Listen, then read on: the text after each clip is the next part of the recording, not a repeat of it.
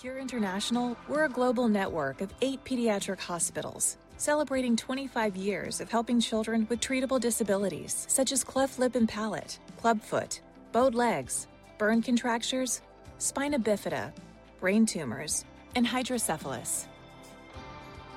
By establishing pediatric hospitals within countries where disability is often prevalent and overlooked, Cure can provide access to continuous care for children in need. Cure also focuses on spiritual care.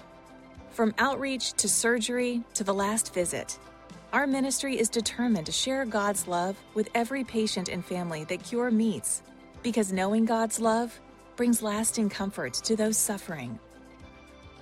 And because we're all about healing at Cure, we go beyond healing the children and their families by supporting the country as a whole, so children who don't have access to a Cure hospital can still receive world-class treatment where Cure-trained doctors carry on our mission. By partnering with community churches, national healthcare organizations, and local ministries of health, we help build and empower the healthcare systems of our host countries from the ground up. Cure is the children we treat, the communities we serve, the people we work alongside, and finally, Cure is you, our partners who make it all possible. In the years ahead, we aim to double the number of children we serve because the need is growing, so we have to do the same. That means more surgery, more spiritual care, and more healing for the most vulnerable. You've heard God's call to help heal children who are suffering. It's incredible what's accomplished when we work together under our mission of healing the sick and proclaiming the kingdom of God.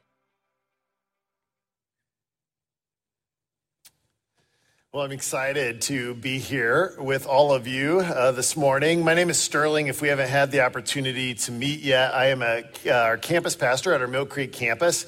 And we were scheduled to have an ice cream truck over there today. Luckily, it got rained out and postponed because I think it was intentional that Jeff scheduled me to be here this morning when we were going to have ice cream. So Cure is an amazing ministry, you guys, and they are doing such a good work. And we have the opportunity through Serve the World today to partner with that work. And one of the exciting things about this, and many of you may know this, is over the last 2 weeks of our VBS programming, our kids have been raising money for Cure. So as a church, at Serve the World this summer, we have a goal of raising $150,000.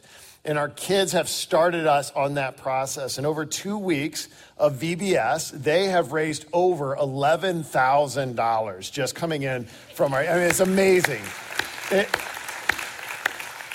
And part of what I love about that story, right, is the way in which generosity, right, your all generosity that helps us do the programming that Chapel Street holds here. We couldn't do that without your support and participation.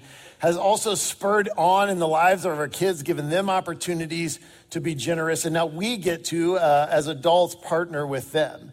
And so over the course of the next 4 weeks, you're going to hear more about Cure and Serve the World.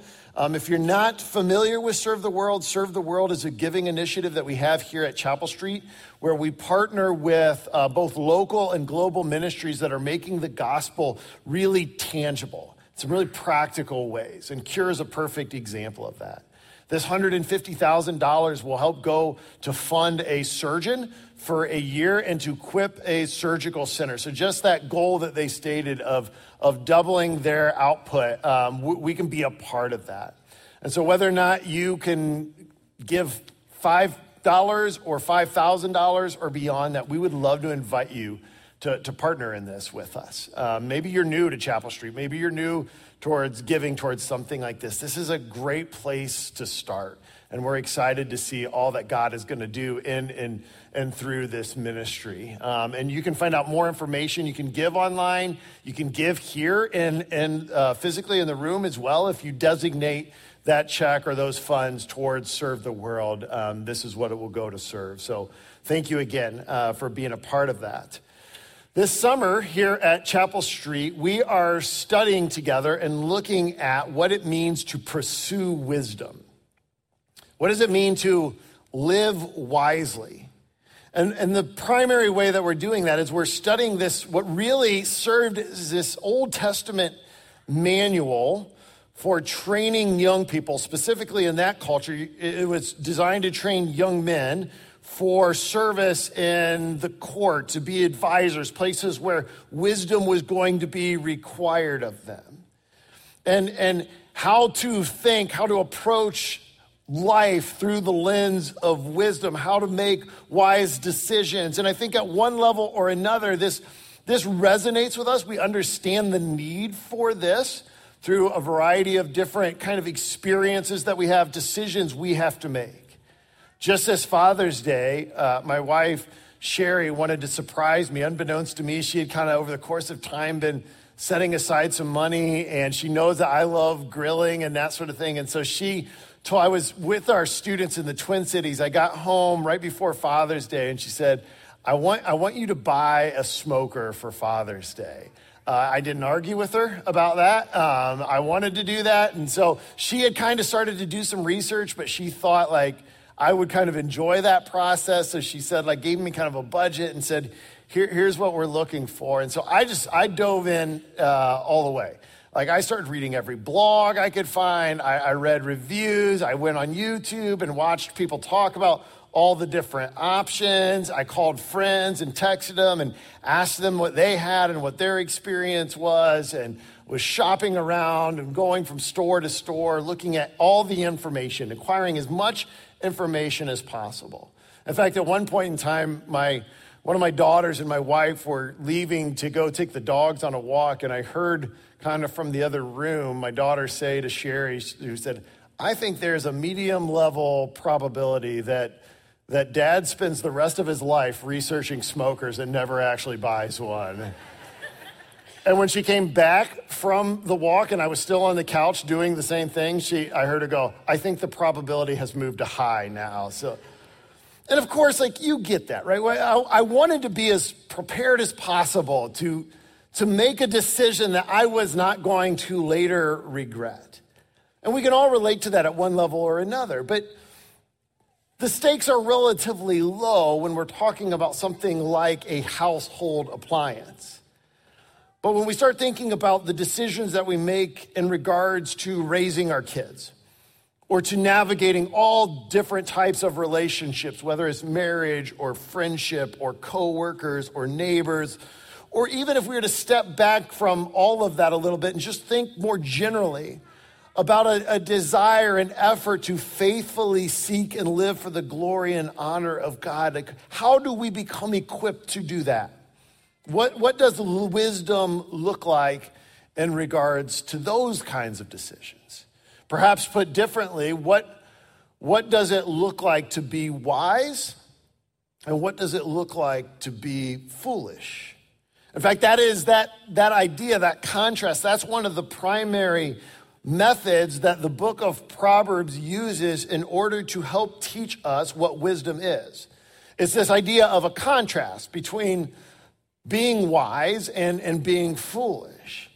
It describes and it defines what foolishness is in order to teach us to be wise. And from the very outset of this conflicting approaches to life, wisdom versus foolishness, the way it's presented in the Proverbs is it's presented as a choice that we're going to need to make. We're either going to operate and align ourselves with wisdom, or we will operate and align ourselves with foolishness. In fact, in Proverbs, in the introduction, chapters 1 through 9, where we kind of get this big kind of picture of the nature of wisdom, Solomon uses a common tool in ancient Near East wisdom literature.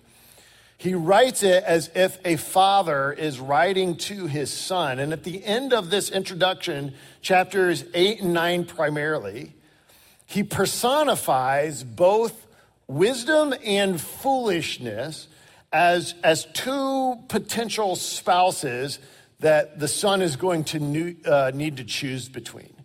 That either he is going to align himself, attach himself to wisdom, or he's going to align himself and attach himself to foolishness. And so in the time that we have together today, I want to just I want to spend some time just taking in a couple of these observations, a couple of the ways that Scripture compares and contrasts wisdom and foolishness. And to help form in our own thinking, what does it mean for us to choose wisdom, to align ourselves with wisdom? So if you have your Bibles with you, let's turn to Proverbs chapter 8. This is that section that I was just describing where wisdom is being personified. And in this portion of Scripture, wisdom is actually speaking. She's the one describing being there at the very formation, creation of the world. So this is Proverbs 8, beginning in verse 22. It says, this is wisdom speaking, and she says, "The Lord acquired me at the beginning of his creation, before his works of long ago. I was formed before ancient times, from the beginning, before the earth began. I was born when there were no watery depths and no springs filled with water. Before the mountains were established, prior to the hills, I was given birth. Before he made the land, the fields, or the first soil on earth, I was there when he established the heavens, when he laid out the horizon on the surface of the ocean, when he placed the skies above, when the mountains of the ocean gushed out, when he set a limit for the sea so that the waters could not violate his command, when he laid out the foundations of the earth. I was a skilled craftsman beside him. I was his delight every day, always rejoicing before him. I was rejoicing in his inhabited world and delighting in the children of Adam." So here we have this personification of wisdom and the principle, the contrast that Proverbs begins to set up between wisdom and foolishness is simply this, is that wisdom will align itself with God's created order, and foolishness attempts to create its own. Wisdom will align itself with the design, the order of God's created world, where foolishness, in an effort to kind of hold its own control, will seek to define it for itself. Doug Ressler, in an article that he wrote on pursuing wisdom, says it this way. He says, "Wisdom is when we see the truth and adjust our lives accordingly.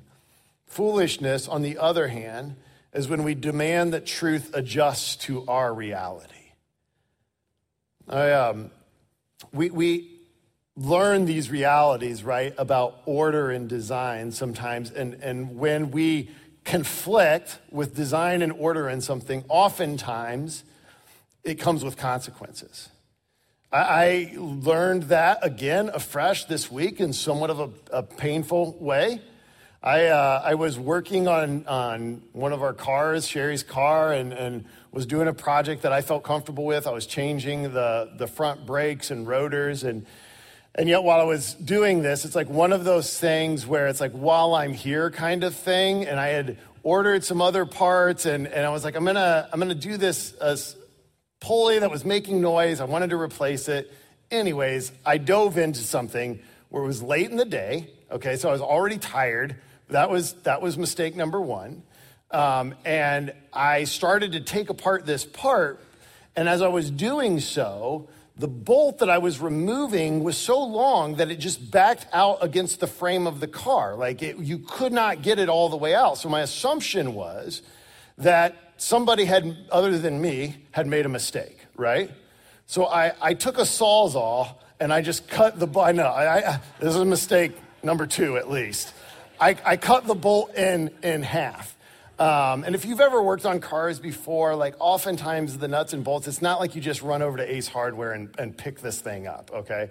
So after I've done this, I've realized that there was a second bolt, and had I not just cut that bolt, you just had to remove this second one, the whole mechanism drops out and everything would have come out. But instead, I spent 2 hours driving to a Honda dealer that was what felt like 1,000,000 miles away to get this one singular bolt. I had parked our car where it was half in the garage and half out. So there was no option of I'll wrap this up tomorrow kind of thing. And the next thing you know, it's midnight, I'm under the car and I'm not happy, as you might imagine. All because I didn't recognize that the good people of Honda had a way of designing this. of ordering this. I ignored it altogether, and it came with consequences. See, why does Solomon describe wisdom as present at creation? Why is she there? Because wisdom operates in accordance with God's order and design. The wise, it's saying, will acknowledge this. They'll align themselves to this design, and foolishness, in contrast to that, will ignore it. Right? We understand this perhaps most intuitively, just it comes to like physical order.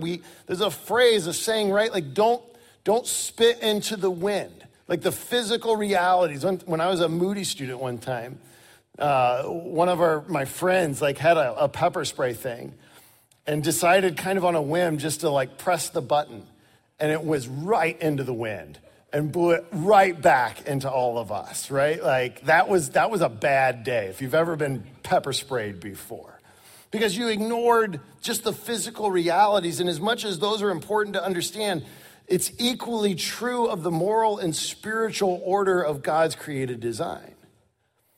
For example, God created us, you and I, to relate to each other in truth. Ultimately, because he is truth, because he personally relates to us in truth, and because he designed us to bear his image. So when we lie to each other, or when we begin to believe lies from each other, the inevitable result of that is going to be relational consequence. There's going to be damage that's done because we're not operating according to our design. There's broken trust that begins to be formed.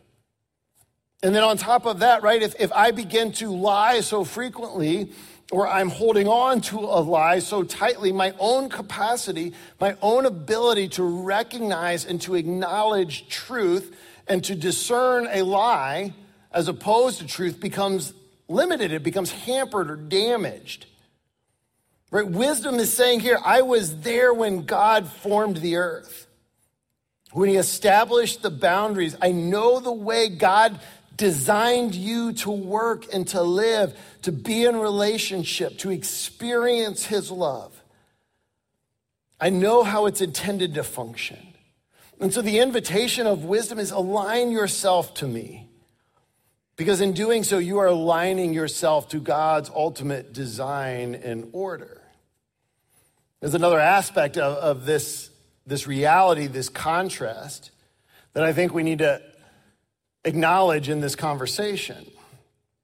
If you are anything like me, one of the frustrations that you may feel when you're studying Proverbs is that you want these statements that are made to come with guaranteed outcomes. Like guaranteed results. But as we've talked about before, Proverbs are principles, they're not promises.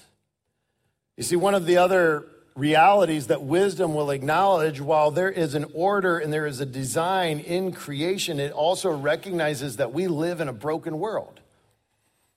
That there is fallenness that we experience all around us. So even in our own efforts and attempt, albeit them imperfect and incomplete, to live according to wisdom, we can still experience the brokenness and the pain of a fallen world. Now, this was the issue that Job ran into in the counsel from his friends. The assumption that they were making, if you remember this story, when Job is in the midst of just dire suffering and loss. The conclusion that they come to is that there has to be some unconfessed sin in your life, Job, or otherwise, right? You would not be experiencing these things. Like they want to acknowledge order and design, but fail to acknowledge fallenness and brokenness in the world. But we have the benefit when we read Job of having this kind of greater perspective and seeing all that is unfolding, but the friends don't recognize that. They fail to acknowledge that. And so the wisdom they apply to him actually becomes foolishness.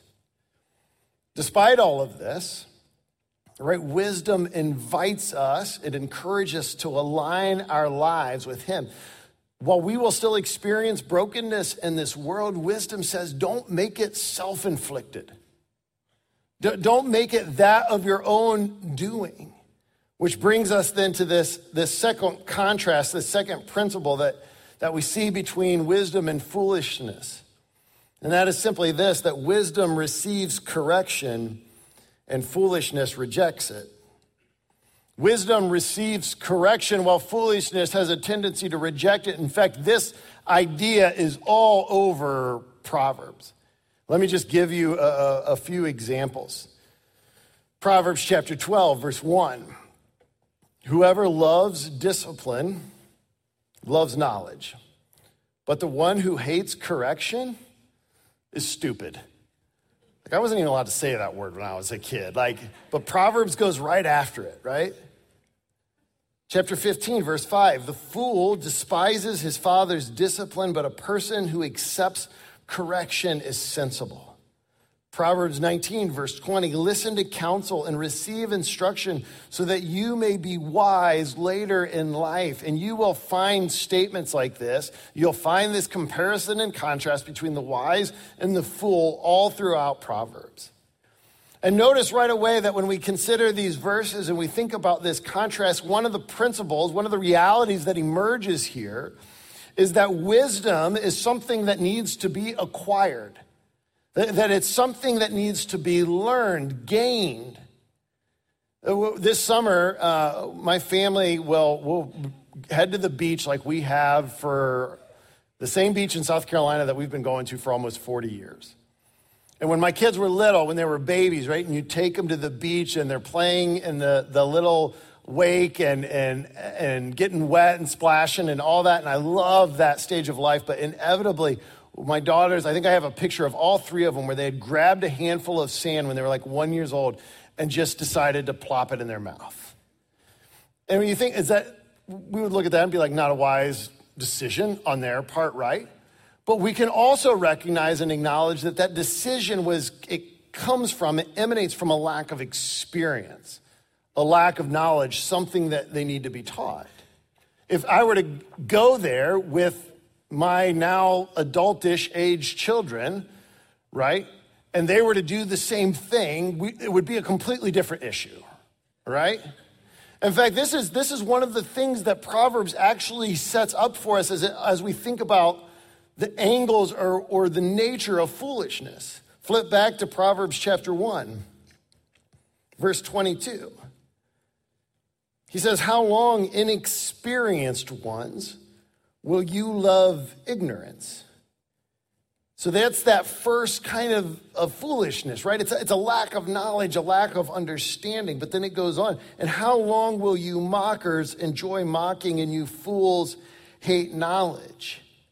The first is a lack of experience. It's an immaturity. They simply don't know better and they need to be taught. But foolishness is not only an issue of age or maturity or knowledge, but there is a type of foolishness, and again, we know, and we have at times been ourselves, right, operating out of a very experienced, very knowledgeable foolishness of our own. And that's what it talks about as mockers. This kind of foolishness, this is actually not rooted in a lack of knowledge, it's rooted in pride. It's that sense of unwillingness, a stubbornness to admit that we're wrong. An unwillingness or a stubbornness to receive correction. So while the first kind of foolishness, what they need is to be taught. The second kind of foolishness, what they need is to be humbled. One of the correctives that Proverbs gives us is this extends this invitation that invites us to be corrected. But we will only accept that invitation if we are willing to recognize our own need for correction. I think one of the indicators, one of the hallmarks that I am operating out of kind of this second type of foolishness, the one that's born out of my own stubbornness and obstinance, is when somebody brings or I'm confronted with some kind of correction and my immediate knee-jerk reaction to that is defensiveness. Right? Or if my response to that is I immediately began to create excuses, if I begin to talk about why that's not what's really going on, if correction comes and I'm incapable of receiving or accepting responsibility, right, then it's to me, it's an awareness and understanding that I'm kind of landing in that second place where I've dug in my heels and I'm going to do things my way. There isn't only a foolishness that comes from a lack of information. There's a foolishness that comes from a condition of our heart. Wisdom listens. Foolishness ignores. The hard thing here, and I would venture to guess that many of us can relate to this, is oftentimes this second kind of foolishness, oftentimes it masquerades as wisdom. How do we understand what we're operating out of?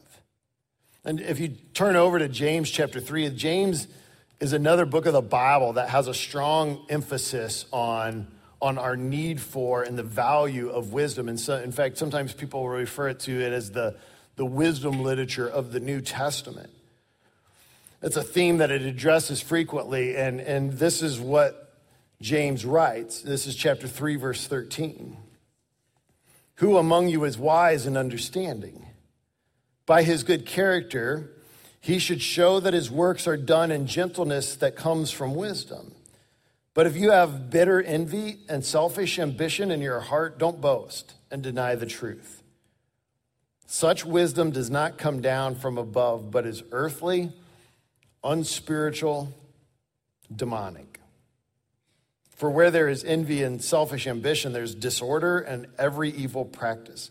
But look at verse 17. But the wisdom from above is first pure, then peace-loving, gentle, compliant, full of mercy and good fruits, unwavering, without pretense, he writes.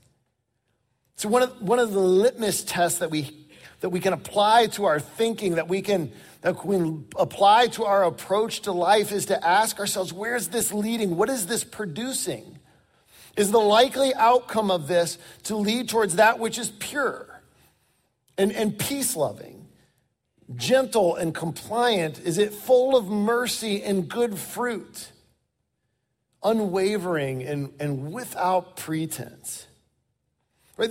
It's saying that if we align ourselves with God's order and design, if that's what we're operating out of, what should result from that, as far as it relates to us, are these kinds of things. Wisdom aligned with God's created, his design. If it's not producing these kinds of things, then the question that we have to ask ourselves is, am I willing to be corrected? Am I willing to be confronted, or will I continue or remain in foolishness? Which leads us then to the third contrast that I want to highlight today, and that is simply that wisdom stands and foolishness falls. Wisdom stands and foolishness falls. If you've been around Chapel Street for any length of time, you'll know that one of the things that we try to do when we're looking at a text together and thinking about how it applies is we'll try to find a way to use story to help kind of drive a truth of Scripture home, right? So we'll talk about order and design and the consequences of cutting a bolt in half when you fail to recognize that, right? We'll try to find some way to make these things memorable. And what's fascinating is that when you look at the teachings of Jesus in the New Testament, this was a tool that he would frequently use with his disciples, is that he would teach them something and then he would help them kind of receive it by giving them, sometimes it would be a parable, other times it would just be more or less an illustration. In the Gospel of Matthew, in chapters 5 through 7, we have this collection of the teachings of Jesus in which Jesus is telling his disciples, these are the ways in which my kingdom operates. And if you're familiar with this, it's frequently called the Sermon on the Mount, right? If you're familiar with the Sermon on the Mount, you know that what Jesus does there in so many ways feels counterintuitive to our own understanding of how the world works. In fact, he begins in chapter 5 to describe those who are blessed. And if we just kind of think for a moment about our own definition and understanding of blessing, right? And see if this is what it sounds like to you. He says, blessed are the poor in spirit. Blessed are those who mourn. Blessed are the humble. Blessed are those who hunger and thirst for righteousness. Blessed are the merciful, the pure in heart, the peacemakers. Blessed are those who are persecuted because of righteousness. And he goes on like this. And he begins to take our understanding of what it means to be blessed, and he completely flips it on itself. And he goes on from there. He says, if somebody were to strike you on one side of the face, you should turn to them the other. This is his way in his kingdom, right? And he says, if somebody's persecuting you, if you have an enemy, you should pray for them. That's typical standard wisdom, right? He goes, lay down your worry time and time and time again. Jesus reorients us around his vision and his kingdom. And at the conclusion of this teaching, after he's given this expansive understanding of the kingdom of God, he tells a story. He concludes his sermon with a final illustration. And some of you will be familiar with this, but this is at the end of Matthew chapter 7. After he's taught his disciples this way of living. He says, therefore, chapter 7, verse 24, he says, therefore, everyone who hears these words of mine and acts on them will be like a wise man who built his house on the rock. The rain fell, the rivers rose, the winds blew and pounded that house. Yet it didn't collapse because its foundation was on the rock. But everyone who hears these words of mine and doesn't act on them is like a foolish man who built his house on the sand. The rains fell, the rivers rose, the winds blew and pounded that house, and it collapsed. It collapsed with a great crash. Sort of summing all that up, in just a few chapters later, Jesus would say to his disciples, whoever wants to save his life will lose it, and whoever loses his life for my sake will find it.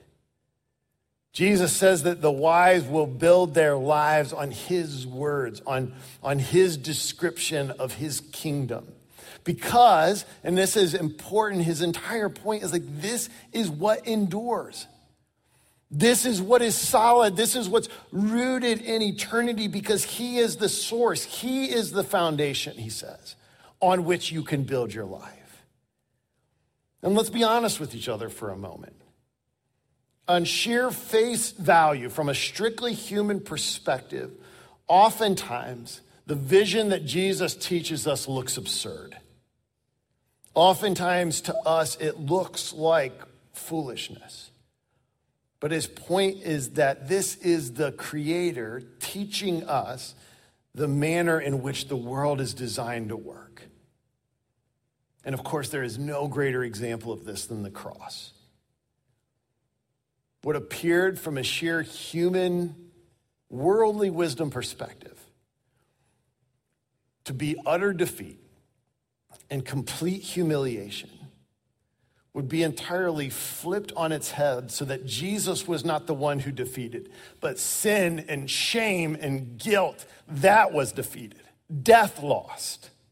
Right, and the humiliation that he experienced on the cross, that humiliation would be towards his ultimate glorification.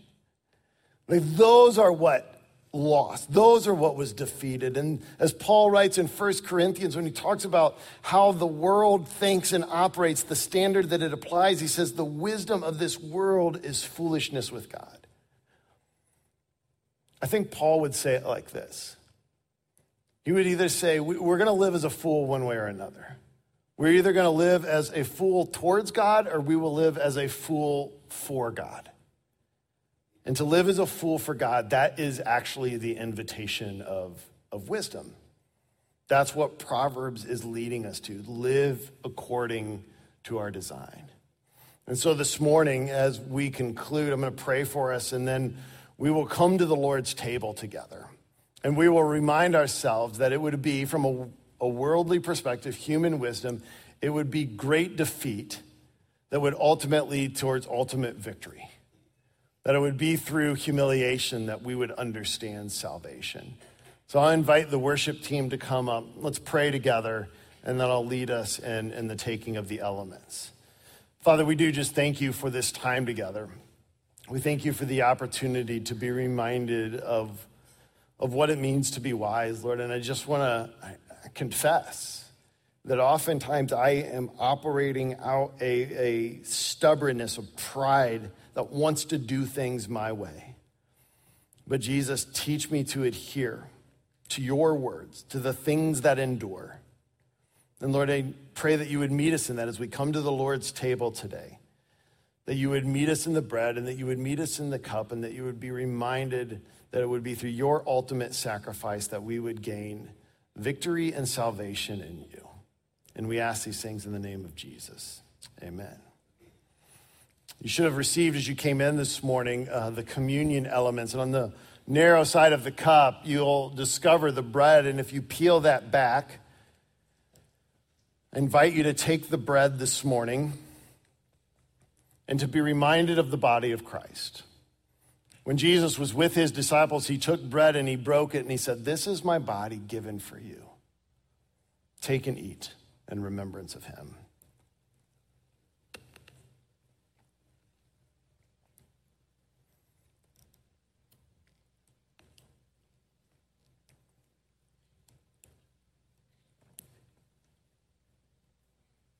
And then he took the cup. And he said, "This cup is my blood. It's been shed for the forgiveness of sins. This is the blood of a new covenant shed for you. Take and drink in remembrance of him."